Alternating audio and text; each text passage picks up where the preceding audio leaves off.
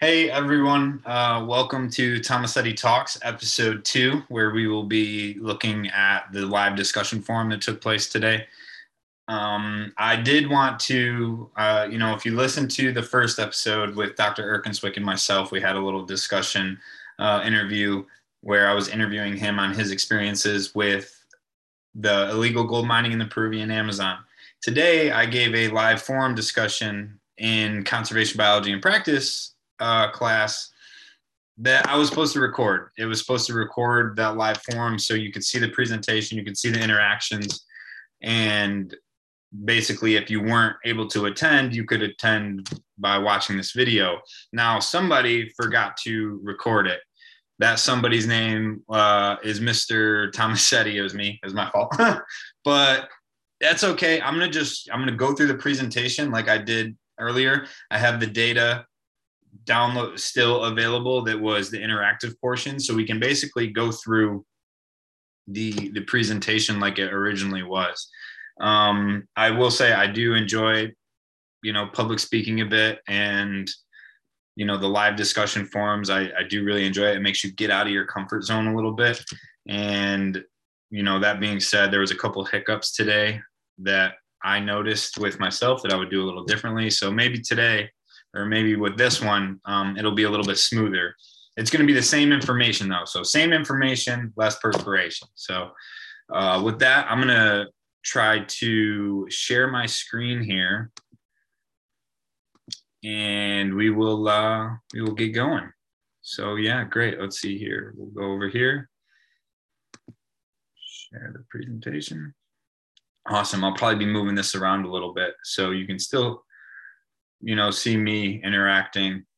And I don't know, I talk with my hands a little bit, but I really want the presentation is the big part. So like I said, I'm going to just do this like I did earlier. So hopefully you guys can get the gist of exactly, what that discussion forum looked like. Good morning, everyone. My name is Edward Tomasetti, and I am a fisheries, wildlife, and conservation biology student here at NC State.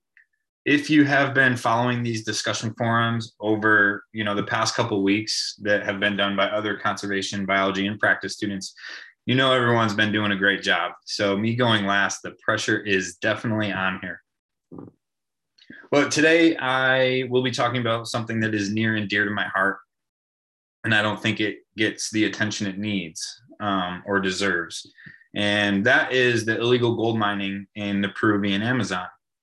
And because I don't feel like it gets the attention it deserves, my goal here today is to plant a seed in your brain. I want to make people aware of the situation in Peru while stressing the importance of change. I hope that this seed I am planting will grow into a larger conversation. I do have a lot of information that I want to share today, so I've set aside some time at the end for open discussion and questions, but I want to let you know now that if you have any questions that don't get answered, there's no need to worry. I'm going to be publishing a follow-up blog in a few days, so that gives you time to, I'm going to put up my email. You can send me an email. You can put questions in the chat. There will be a live Q&A at the end, so no worries. If you're in Zoom land and have any questions, please feel free put them in the chat. I'm going to do my best to get to them today, but like I said, the publishing of the post forum blog will direct all the direct answers to all those questions. So with that being said, like I said, we have a lot that I would like to get through, so we're going to dive right in. And the first thing I want to do is I want to take a poll. So if you can, we're going to swing over to menti.com. You can go to menti.com and enter the code. It is also in the chat. Or you can, if you take your phone and scan that QR code, that'll bring you right to the page, nice and easy. So let me see if I can get out here and show you what we did as far as on Menti. Yep. So what I had everyone do, let me see if I can present. There we go. Present anyway. All right. So I had everybody hop on here. And what we did at first, there was the first question. I wanted to know, who owns gold? Do you own gold? Do you have jewelry, decorations, coins, anything that you may own in your possession that is gold? I'm curious about. Most people said yes. Some people said no, and some people said, I don't know. Personally, me, I'm unsure. I have gold, quote unquote, things, but are they real? I don't know. So this was basically just to lay a little foundation to see what we had out there. And then I asked everybody is, if you do own gold, do you know where that gold was, or how or where that gold was harvested? Nobody knew the answer to that. Most people said no, they don't. The few people that don't own gold said, I don't own gold. And then also a significant amount of people said, honestly, I've never thought about it. Personally, that was me. I never really thought about, one, I'm unsure if I have gold. Two, I definitely didn't know where it came from if I do have it. So that was just a little baseline I wanted to get before jumping into, the material a little bit more. We will revisit, what those numbers, how those numbers come into play in just a little bit here. So then, moving on, I want to do a little bit of background information about the Peruvian Amazon. The Peruvian Amazon lies east of the Andes. The Andes are, a magnificent mountain range. It stretches beyond Peru's borders, of course, but it goes all the way from North Peru to South Peru, on that western side there. And then on the east side of that mountain range is the rainforest. It's the second largest rainforest in the world. As far as area goes, it's part of the Amazon rainforest, which is the largest rainforest. And a significant amount of that lies in Peruvian territory, behind Brazil, who has the largest area of Amazon rainforest in Brazil's borders. Now, it covers up 60% of Peru, but only 5% of Peru's population. So, when you think about the rainforest, it can definitely be a very difficult place to live. And that is exactly the case. Not a lot of people live there, even though it does cover up the majority of the land. Peru is one of the most biodiverse countries in the world. It's usually top 5, top 3 in the entire world on biodiversity. It has the largest biodiversity of avian species and the third largest mammal biodiversity in the entire world. So definitely is a spot that we are very, keyed in on as far as conservation goes. And we definitely want to preserve the natural habitat of this. So that's a little bit about the Peruvian Amazon. Now, what about gold in this area of Peru? So gold in Peru goes back, the gold goes back, thousands of years. There's ancient artifacts that have been seen and found throughout the mountains of Peru, that basically say that gold's been around a long time. It is known to have been in these rocks that are on top of the Andes Mountains, and then after hundreds and thousands of years of erosion, have trickled down the mountains into, that rainforest. We don't see much gold on the west side of the Andes, because if you go west of the Andes on Peruvian territory, it's a coastal desert. So how it breaks down the sediment is just different, and it's sand. So, So the east of the Andes in that rainforest is where we see that gold-rich soil.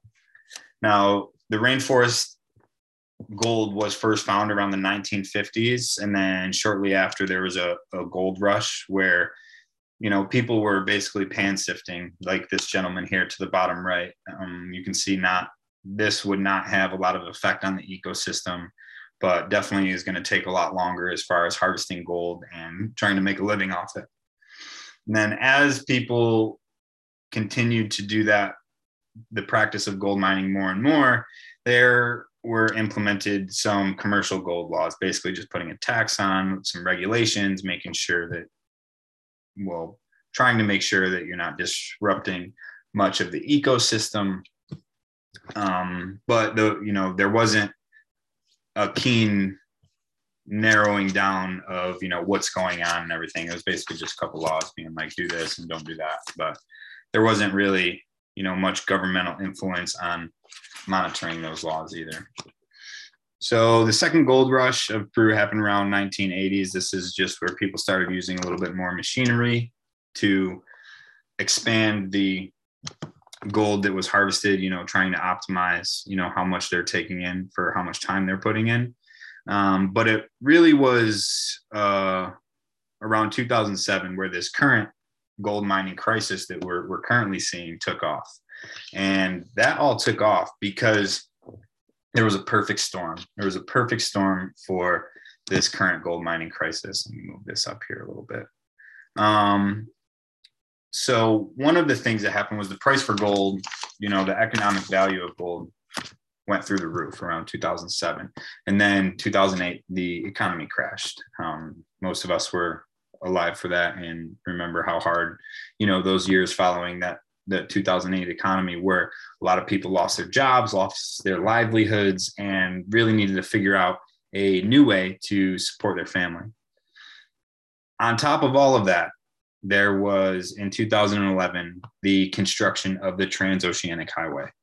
This Transoceanic Highway goes from the west coast of Peru all the way up and through the Andes, and then cuts southern Peru basically in half through the Madre de Dios area, which is a big portion of rainforest. And you can see that highway is outlined in red here, and you can see where it goes up into Brazil.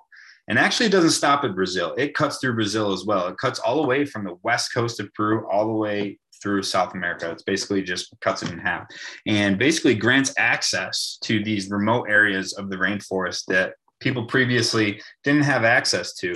That rainforest is basically uncharted areas at this time, but the construction of this highway allowed people now, access to this area.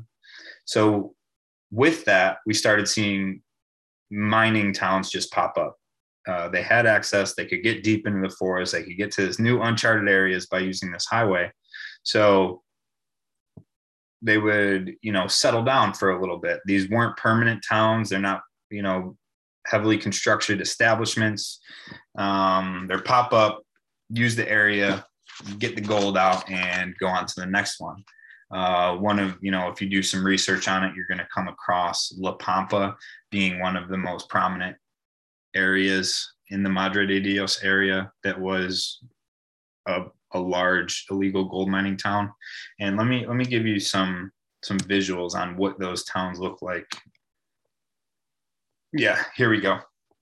So looking at these are just some examples of what those pop-up towns can look like. As you see here, not well constructed. There's, no foundations being poured or anything like that. They're basically, makeshift pop-up, exactly what it is. That's a pop-up town. They, use, whatever resources they can as far as, different trees and sticks, pieces of wood. And then a lot of what the walls and the top are, heavy tarps, basically just to keep them protected from the elements so they can use the area and then leave. And they basically just leave it behind because there's not a lot invested there. So in order to, really understand the different effects of the mine and the different conservation issues going into it, we definitely need to have a good understanding, good foundation of how these mines work. And so I'm going to run through the different steps real quick, but then I'm going to break it down in the next slide. So if you think I'm going too fast, just wait a little bit because we are going to explore each and every step here. To the right is a picture of, what these mines sort of look like. You can see how they have, different engines and generators that pump water up and down sloughs. And this is basically what an operation looks like. But by the end of these next few slides, you're going to understand how it works. But it starts with deforestation, cutting down the forest, making room for land. Now, they used to basically just have these operations on the side of a river. So you didn't really need to do much with the, removing of the forest, because you were using the erosion and the flow of the river to bring you new sediment. Now, with it being more illegal and more policed, then these operations are moving into the forest a little bit more. So they are cutting down the forest, and they use a high water pressure to blast away sediment and create a pit. And in this pit is what they are going to pump up and through the filters and things of that nature. They then, the sediment that has been pumped up is now ran over sloughs, which will act as a filter, which will filter out that gold. And then with little gold particles that may be too small for even you to notice what they are, it's all added to a bin, added with mercury. The mercury has a chemical component that binds with gold and then allows it to be separated in larger nuggets. So then what you're left with is just a pile of gold flakes. So going into this a little bit more, I wanted you to see a picture of a riverside operation. As you can see, there really isn't one of those mining pits that we're going to talk about. They're using the river to, use that natural current, that natural flow and erosion to, basically pump up that. They still use a pump to pump the sediment up from the bed of the river. And up here is then where it is going down those sloughs. But I did want you to give this for reference. If you listen to the podcast with Dr. Erkenswick and myself, he talks about double story mining operations that he saw, a few years ago in Peru. My summer in Peru and travels up and down the rivers, I did not see those because, like I did say, there is more policed areas. We're going to get into the policing agents a little bit later on in the presentation, but because it is monitored a bit more now, they don't want to spend time making these large operations. They'd rather have these pop-up mines where they can go in, use it quick, and maybe use it for a few days and move on to another area. But like I said, it starts with deforestation. I don't want to get too much into deforestation as conservation enthusiasts. We know different issues around deforestation, especially in the rainforest. We know the Amazon rainforest is basically the lungs of the earth, and the negative side effects that come with basically cutting it down. But that's the way it starts. And then like I said, they use that high pressure wash. They want to blast away some of those top layers of sediment and create a pit. And then when they're in the pit, then they blast away the sides, and it gets down into that deeper sediment level that, has been depositing gold over hundreds and thousands of years. So this is what a pit looks like. You see over here, the overburden is what is referred to, that untouched natural forest that should be there. This area of the pit was, the forest was cut down and removed. And then as they blasted away water, it creates a pit where, now if they were to stand here around the tailing pond and, basically spray that high pressure water along the sides, it's going to turn that soil and basically dissolve the organic material. And it's all going to run down into this tailing pond. And then they're going to pump the sediment from that tailing pond through the mine filter and the sloughs. And that's what will filter out the inorganic material that is still there because it wasn't diluted with that high pressure wash. So the filtering comes up next. It's pumped up one side of the mine using those, generators and mobile engines, and then it's let flow down this slough, which is usually lined with carpet or fabric of some sort, which will hold on to the small inorganic material. There usually is a filter down here at the end so water can run through, but the inorganic material will be caught. And then once they do that, they add it all into a bin here. It's added into the bin because a lot of times after, so many years of erosion, some of this gold isn't, big gold nuggets, like you would find diamonds and things of that nature. Sometimes it's as small as, sand particles. So you really don't even know what it is.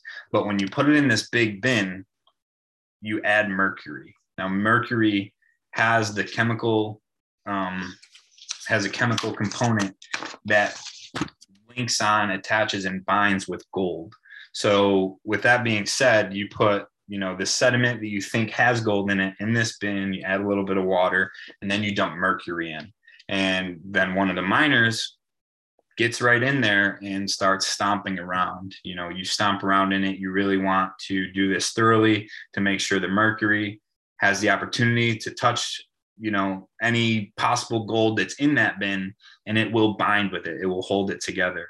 Now you can see here, this gentleman working the mine and, mixing that mercury, he's doing it, his bare skin is touching that mercury. Like, he is completely exposed to, any side effects that come along with, using that mercury in these mining practices. As you see here to the right, this is what the gold nuggets look like. That, you can see that it is goldish in, color and appearance. It might not be as shiny as normal. That's because there's a lot of mercury in that nugget. That's what's holding it all together. So it's a nugget of gold and mercury. So now the mercury is unwanted. The gold is what has that economic value. So they want to separate it now. Now that it's brought the gold together, now they want to take out the mercury, and they do that by adding heat. If you put this nugget, under intense heat, it will break down that nugget, and the mercury turns into a liquid, and eventually adding enough heat turns it into a vapor. It evaporates into the air, which what you're left with is just the gold. You'll have a pile of gold that looks like sand, but it's a little sand pile of gold, sometimes small nuggets in there. But that allows you to put it in a bag, and that's the whole purpose of everything. So as you can see, the mercury was either absorbed by the miner because they were in there completely exposed to the elements. After that miner was done, the gold nuggets were extracted, but that the rest of that mercury is just dumped back into the ecosystem, whether that's in the water or it gets into the soil. It's just dumped back into the environment. And then this step turns that mercury into an airborne vapor that, that's just in the air. It's in there for us to breathe. It gets, in the clouds, comes down as precipitation. There's many different things that happen. But that being said, now we know how the mines work. We can start to talk about the environmental effects. Like we said, deforestation is, definitely a leading issue as far as rainforest conservation goes. And that comes with a lot of negative effects that, advanced climate change. And I don't want to get too much into that because that can be said about a lot of different issues regarding rainforest deforestation that, we have, I believe most of us have base knowledge about. But what I do really want to talk about is, how, this mercury contamination and some different things there. But so the big thing is, not only does the gold mining start with the deforestation, but the methods used to extract and separate the gold leave lasting effects on the ecology of the rainforest. After miners cut down the forest, they go below the soil surface, which is called that mineral soil, like right there on top, that the biologically active level of soil, that's there on top. They go beneath that so deep that there is not much scientific research to know if the forest can recover. There are current studies taking place to see if plants can grow back in mercury contaminated areas that were previously used for mining, but there's no definitive answer yet. These areas of once thriving forests are now barren wastelands of mercury pools and nutriently depleted soil that it could take hundreds, if not thousands of years to grow back.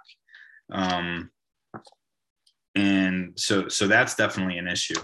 Another thing is, with these barren wastelands, there's a loss of habitat between the deforestation and now the forest not growing back. That habitat is lost. There is less habitat for, wildlife to use, live, interact with. Basically, the ecological scale in these areas are just shifted to basically areas that you cannot, inhabit. And then with leading on from, this mercury contamination in the area, besides the forest not growing back, what else do you have? Well, you do have what is concerning is called methyl mercury. When mercury is dumped into the water systems, the rivers, the different lakes and things of that nature, it mixes with the natural makeup, the natural fungus, the natural chemicals that are in those areas of water, and it creates what is called methyl mercury. And methyl mercury is very concerning because methyl mercury is absorbed by living organisms by at almost a rate of 100%. So I know that seems like, okay, what are we actually talking about here? So I'm going to just think about mercury entering the food system as, mercury itself getting eaten by a fish. That fish absorbs a lot of the mercury. But if it's the chemical makeup of methyl mercury, it's basically going to absorb 100% of that mercury. And the other thing is mercury bioaccumulates as it moves up the food chain. So one small fish eats a little bit of methyl mercury and it absorbs it 100%.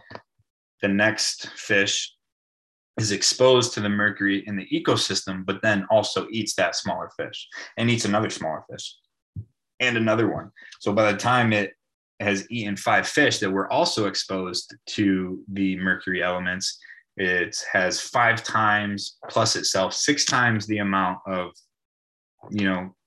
mercury contamination is now in that fish. So as it goes up that food chain, the mercury, like I said, it bioaccumulates, and methyl mercury being absorbed at 100%. So that brings us on to, what are the effects on humans? It's affecting the ecosystem so much. What are we doing to people? Let me see if I can get this out of the way here. Okay, no, that was a good spot for it. All right. So, oh wait, I went a little too fast. Hold on, let me back up for a second here. Oh. So I did, so just to look at these photos quick, there's a river here that goes on the top right-hand picture. This river flows horizontally through this picture, and all this other area, these pools of no forest, those are old mining pools of, mercury contaminated water and soil. You can see how devastating that looks and what it is supposed to look like. And then in the bottom here, it's a little bit closer view where you can actually see the mining town just popped up. And they basically use all of the area that they can and mine and take what they want. And what is left is this heartbreaking, barren wasteland of, once thriving forest. So I didn't want to skip over that before explaining those visuals. So yeah, the effects on humans. We talked about the mercury bioaccumulation as it goes up the food chain. So what are some effects on that? Well, first of all, we want to talk about the miners. The miners are directly exposed to the elements of mercury. So side effects from that are hearing loss of eyesight. It's basically poison. So they have a decreased life expectancy. It's not known that, if you work 3 years in the mine, you're going to die at this age or anything like that, but it has been seen to significantly decrease, about how long people live. If you spend a lot of time in the mines, you're going to die at an earlier age. It has a large effect on fetuses and younger children because they are smaller. They're just, a smaller being taking in that that basically it's like poisoning themselves, and it attacks the central nervous system. It lowers brain function and IQ. And like it still has those effects of hearing loss and eyesight. It can still lead to complications in those things, even though you're not directly involved in the mining process. It's just seen more prominent in the miners. So over here to this diagram we see, it sort of explains how the mercury gets into the ecosystem. You have the mine here, the miner working. You can see the burning. Hg is the symbol, the chemical symbol for mercury, and the MEHG is chemical makeup of methyl mercury. So you see the mercury become airborne from those vapors. You see the mercury get into the water and then into the soil. And as it goes down the water, mixing with the elements in the water, it turns into that methyl mercury. That methyl mercury gets into the soil, gets into the fish. The mercury that was airborne comes down in precipitation.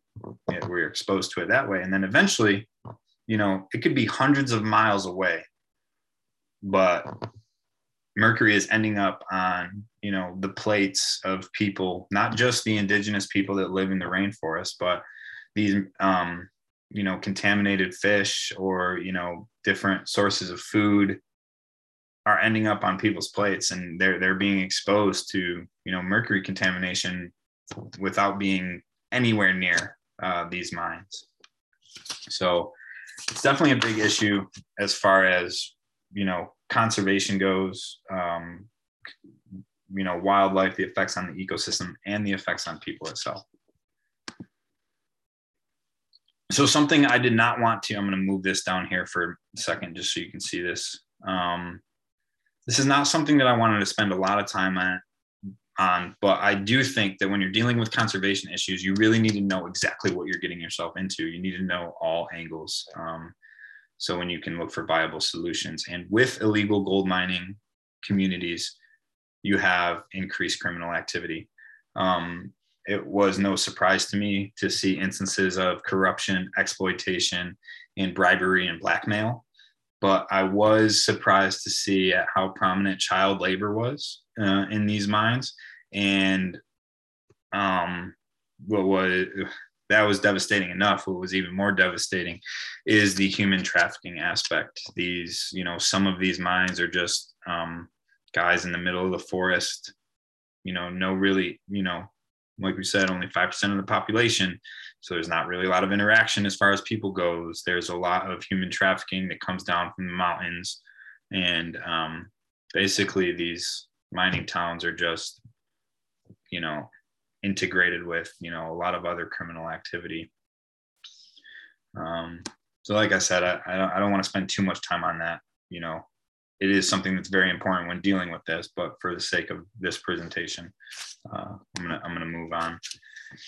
So the governmental impact, this is big because a lot of things going on here with this. I will move this so you can see this picture behind here in just a minute. But the Peruvian government is not fully against all gold mining. Gold mining can be done in a way where the forest can regrow, and they do feel that they can't continue to be a beggar sitting on a gold bench, which basically they're saying we have a way to, bring in money and, support, our citizens, rather than just being like, okay, can someone help us out? Someone give us money. But the way in which these illegal miners are mining and affecting the ecosystem, they realize is not good. They know that needs to stop and it needs to be better regulated. So under President Martin Vizcarra in 2018, there was implementation of a new task force called Operation Mercury. Operation Mercury sent out 1,800 Army and police officers. They were dispatched to 7 different locations throughout the Peruvian Amazon. And their sole purpose is to go out there and investigate and track down leads of illegal gold mining operations. Every day they're out in the field, traveling by river and then, hiking, miles into the forest to police these areas. Dr. Karina Garay is the chief environmental prosecutor, which was appointed this position to specifically prosecute illegal gold mining. So she is out there often overseeing a lot of the operations that are going and how they're handled and making sure that things are going the way they should. And 30,000 miners have lost their livelihood due to, this Operation Mercury. And I will address this later, but now because I'm doing this, this wasn't the live presentation. I do have the ability to address a question that I see that was put in the chat. And that question was from Robert Brown, who said 3,000 legitimate miners lost their livelihoods or 3,000 illegal miners were arrested. And then he said, if there were legitimate miners, why did they lose their jobs? So this is specifically illegal miners. There is legal mining operations that do go on in Peru. And what I realized with that, though, the ones that are legal, that do not get arrested, they are doing things in a way that doesn't harm the ecosystem like this. So I'm focusing on the illegal miners. So these 30,000 miners that lost their livelihood were doing it illegally. Like I said, at the end of this and in the follow-up blog post, I'm going to address these questions as well, but I thought that was a good time to put that in there. The current governmental standing is basically unknown. The political climate of Peru has been up in the air lately. There have been 4 presidents in 2021. So you see a lot of changing hands, and the current president, Pedro Castillo, it's unknown where he stands as far as the illegal gold mining goes, because his basically reason for being voted into being president was standing up for underrepresented communities in the Andes and in the rainforest that are basically living in poverty. And he came from the Andes and grew up very poor. But the issue is he has been linked to a lot of different corruption agencies and programs. So it will be interesting to see if he continues with Operation Mercury, because they are doing a good job. But one thing I also want to, I'm gonna move this over here for a second. One thing I want to point out is what Operation Mercury does when they find these mines. You can see this worker here with like a torch, a big fire torch. So what they do is they are sometimes miles up or down river, miles into the forest, and with limited resources. So ideally what they would do would be break down all the mines and confiscate the resources that were used, but that's not feasible. So they blow it up.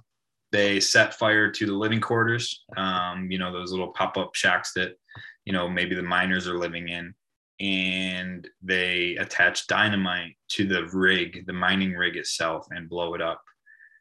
That they do this because some days they're investigating multiple mines which are miles away, and they really want to optimize the amount of time they have in finding. Sometimes if they get a lead on a mine, they have very limited time to go and get that before those miners catch wind. Like I said, there's corruption, there's bribery, so their window to execute these raids is very small. So they don't take the time to dismantle everything, and they realize that if they left it as it was, within a day or two there's miners that just come in and pick back up where the arrested miners left off. So their solution to that is setting them on fire and blowing the mines up. So that, I'm going to leave this here. That's a good spot.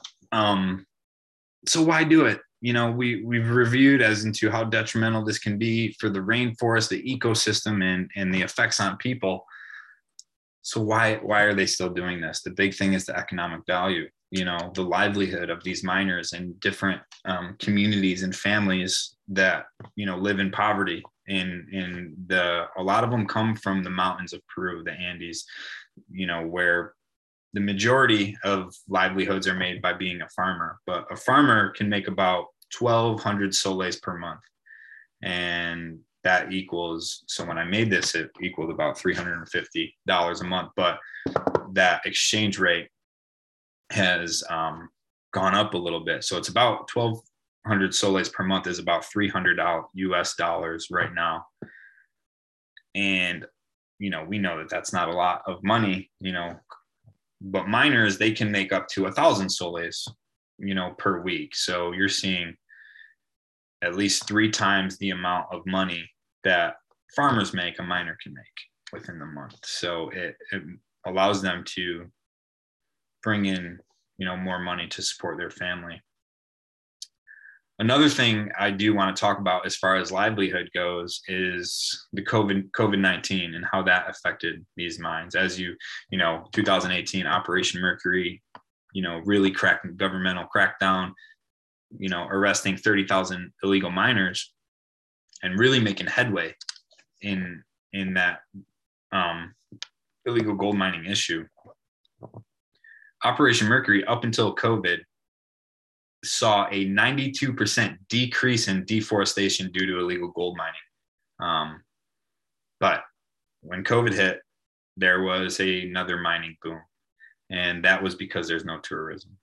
In the Andes and in the rainforest, one of the biggest, ways to make a living is through tourism. And when the borders were shut down and COVID was shut down, everyone that worked in tourism had no way to make a living and support their family. So they were forced to go and work in the mines. The mines did not shut down. Not only did they not shut down, they multiplied. And you had all these people going to work in the mines. Now, as you see here, this figure to the bottom right part of your screen, through 2014 to 2019, you had anywhere between 3 and 4.5 million people coming in to enter as a tourist. So that is a lot of different ways, as far as restaurants, tour guides, things that, revolve around tourism, bringing in money. And then you see in 2020, COVID shutting that down, less than 1 million people were able to be a tourist in Peru. So that sort of led to a balloon effect as far as Operation Mercury goes and trying to dismantle the illegal gold mining system. Because if you think about, if you have a balloon, say one of those long balloons that a clown does balloon art with, and you grab down and, take away these mines, it's not gonna pop the balloon. The balloon's just gonna, blow out somewhere else. It's like as fast as they could arrest people, 3 times the amount of people would be there the next day. So before Operation Mercury, gold mining was very prominent, but after the COVID-19 shutdown, 3 times the amount of miners and mines were noted. So that was definitely a big thing. So as far as conservation efforts go, let's see where I can put this. I'm going to cover, this is just a recycle thing here. We know what recycling is. I'm going to put this over here. As far as conservation efforts, what can be done? We did discuss government regulations, which is very big, and we need to see where that goes from here. Another big thing would be reduced consumption. If you listen to the podcast with Dr. Erkenswick and when I asked, I thought this was going to be a tricky question for him. I asked him what we could do to stop this, and he was like, "Oh, that's easy. Stop buying it." And as great as that sounds, I know, that's not feasible. That's not, realistic as far as just stopping everybody's consumption of gold. So one thing we also could do is reuse and recycle. A lot of us do have, gold laying around. We can repurpose that. We can, look to buy recycled gold. There's a lot that can be reused.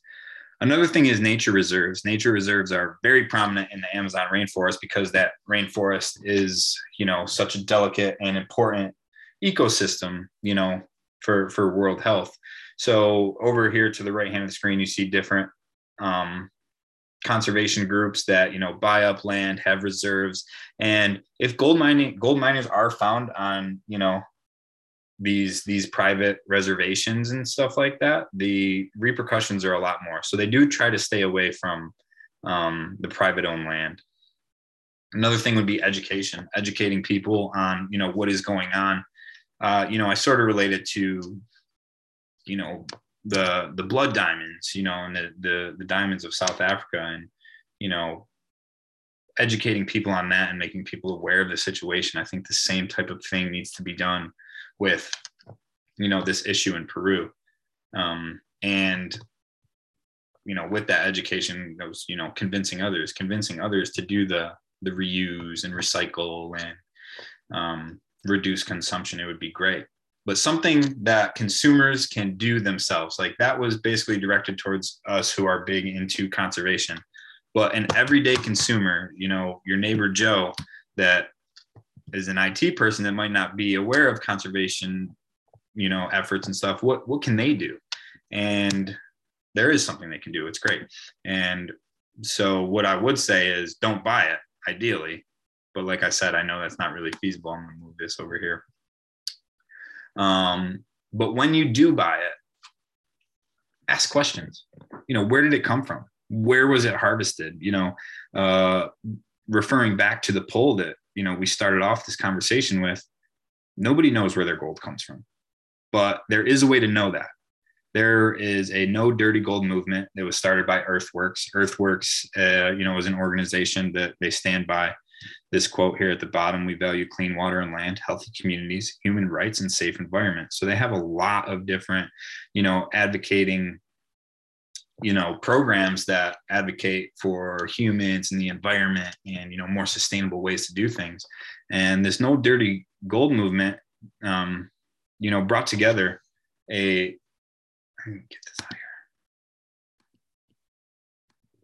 brought together a lot of companies that can answer those questions now. How was it harvested? Where was it harvested? What effects it has on the ecosystem. And it's not just small, mom and pop shops. Tiffany and Company is one of them. Zales, those are two large ones. There are also some that will not no dirty gold certified. I'm not here to bash any companies or anything like that. You can easily find out what those companies are with a quick Google search if you're interested and, don't want to support those. But I would say, as an everyday consumer, having that no dirty gold certification is definitely a good way for you to, still buy those, luxuries that you like without, supporting the negative effects of the illegal mines. So now, that was basically the information I had, and I wanted to open it up to a little bit of a discussion. We're going to swing back over to Minty.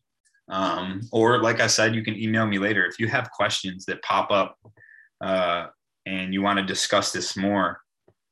My email is right there. I encourage you to please use it. That will, even help me out as far as making the conversation bigger, which is my ultimate goal.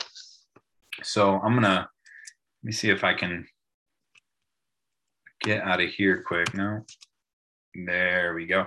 And what we did is we went over to Minty, and I did want to know, given all the information that we just reviewed, what ideas do you have that can potentially make a breakthrough in Peru's gold mining issue? And we had a lot of good feedback come through. Health education and the effects of mercury, huge. When, you see different interviews of some of the miners and, what are they working at? So a lot of them, aren't educated on the different effects of mercury. So that is huge. I definitely agree. Find an alternative to mercury. That would be good.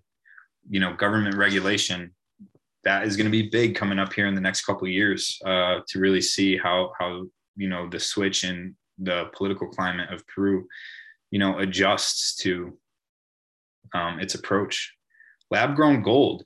This was interesting because this is not something that I have thought about. I do, referring to the diamond issue, I know that is something that they do. I'm not sure about this. This is something I'm definitely going to look into. More economic opportunities for families in the Peruvian Amazon, other than, gold mining. That is huge because that is the main reason that people do it. So if we had, a better way, and like or a, even mining in a safer manner that's safer for the ecosystem. It doesn't, have to deforest the forest and then contaminate the land. Alternative mining techniques, huge. Yeah, that would be great. Set up specific legal mining sites. So there are specific legal mining sites. The thing is, those are heavily regulated, and comes with a limit on what you do and the jobs you can get. So these illegal miners feel that they don't have those opportunities, but allowing the illegal miners to have a way to legally mine that doesn't do that, different regulations. I agree. Most people don't want to be corrupt or destroy the landscape of their home. Anyway, to get an additional income source seems like a good idea. Teaching miners coding or tech skills.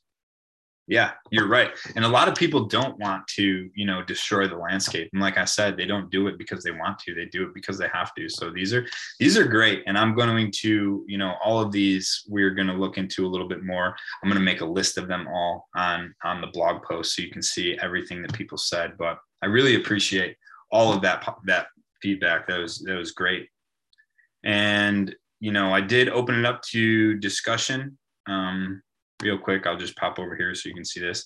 And the discussion question that I did receive was from Ben, and he had some good questions. And if I'm remembering correctly, let me think. One was, who's pulling the strings on these mines? Who's funding it? Is it, people in Peru? Is it, foreign agencies? What's really going on? And the answer is really both. There is some personal people that just put up their money and buy mining equipment and go out there and do it. But a lot of times there also is these foreign agencies that, put up the money and say, hey, if you go out and mine this, I'll pay you X amount of dollars. And that is where the figure of, 1,000 soles per week comes in. That's basically what the miners get paid. Many of the miners that are out working the mines are not the ones that are pulling the strings. So a big thing of gold laundering and money laundering is very prominent in, this gold mining issue. It would be great to, get to the source and, try to shut down those sources. There comes additional issues with that, because that's a lot harder to do rather than to just catch someone in the act. And then as far as there was a second question that Ben had. As far as conflict goes with, is there conflict between miners and, other Peruvians and things of that nature? And there is, and that relates back to the criminal activity. Like I said, child labor, human trafficking. There is a big conflict there, but not everybody is partaking in that criminal activity. That is mainly surrounded by these pop-up mining towns, people that have made it a life. For people, let's say that, work in tourism, that because of COVID were forced into the mines, a lot of them, are just there because they need to. And that being said, people understand their decision to do that, and there isn't much conflict. They are still, respected, and, there's not much issues between those. So it's just like a different demographic of, who's mining and for what reasons, and, what their lifestyles are. There was a couple questions in the chat that I was not able to get to. And I do want to, because I have, time here, I will write answers, in the blog post itself. But let's see, Robert Brown had a question. What are the mercury levels in the miners? So every miner is going to be different, but as far as, what their job was, how long they're exposed to mercury and things of that nature. But a study that did go in and test miners and some of the indigenous people that live close to the mines, the mercury levels in them were thousands of times higher than the healthy limit. that, mercury is healthy to some extent as far as, just eating fish and stuff like that. But thousands of times the healthy limit we saw in miners and the indigenous people that lived close by. Use satellite information or drones to find mines. This wasn't a question. This was, a possible solution. And this will be something that I will definitely dig deep into in the blog post, because that is something that they do. It is hard because the forest is a triple canopy forest. It is hard to find small mines in a rainforest. Now, when the areas get large enough, there have been, satellites that can pick up now, and NASA was actually helping with that. So, there is some stuff going on there. Let's see here. Do we have anything else? Robert Brown also said chain of custody documents for gold like they have in the South African diamonds. Yes. So the same thing. I think a hard thing with that is sometimes companies get gold from all over. But that is one of the things that the no dirty gold movement is moving towards, is having a better, documentation system to know where that came from. I'm sorry about that, ESPN. But yeah, so that was my email. I want to encourage anybody to use that. I do want to I left everybody today with a thank you, and I want to leave you all with a thank you as well. It's from a quote by my friend, the Lorax. Unless someone like you cares a whole awful lot, nothing is going to get better. It's not. And I think that is just perfect for us working in conservation, because it is us caring that makes a difference. And if we don't, nobody's going to do it.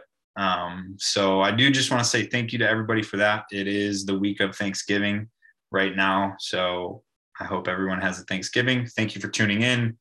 Thank you to all my other classmates that did a great job on their forums, learned a lot. And like I said, there will be another blog post coming, so stay tuned for that. And yeah, thank you all so much.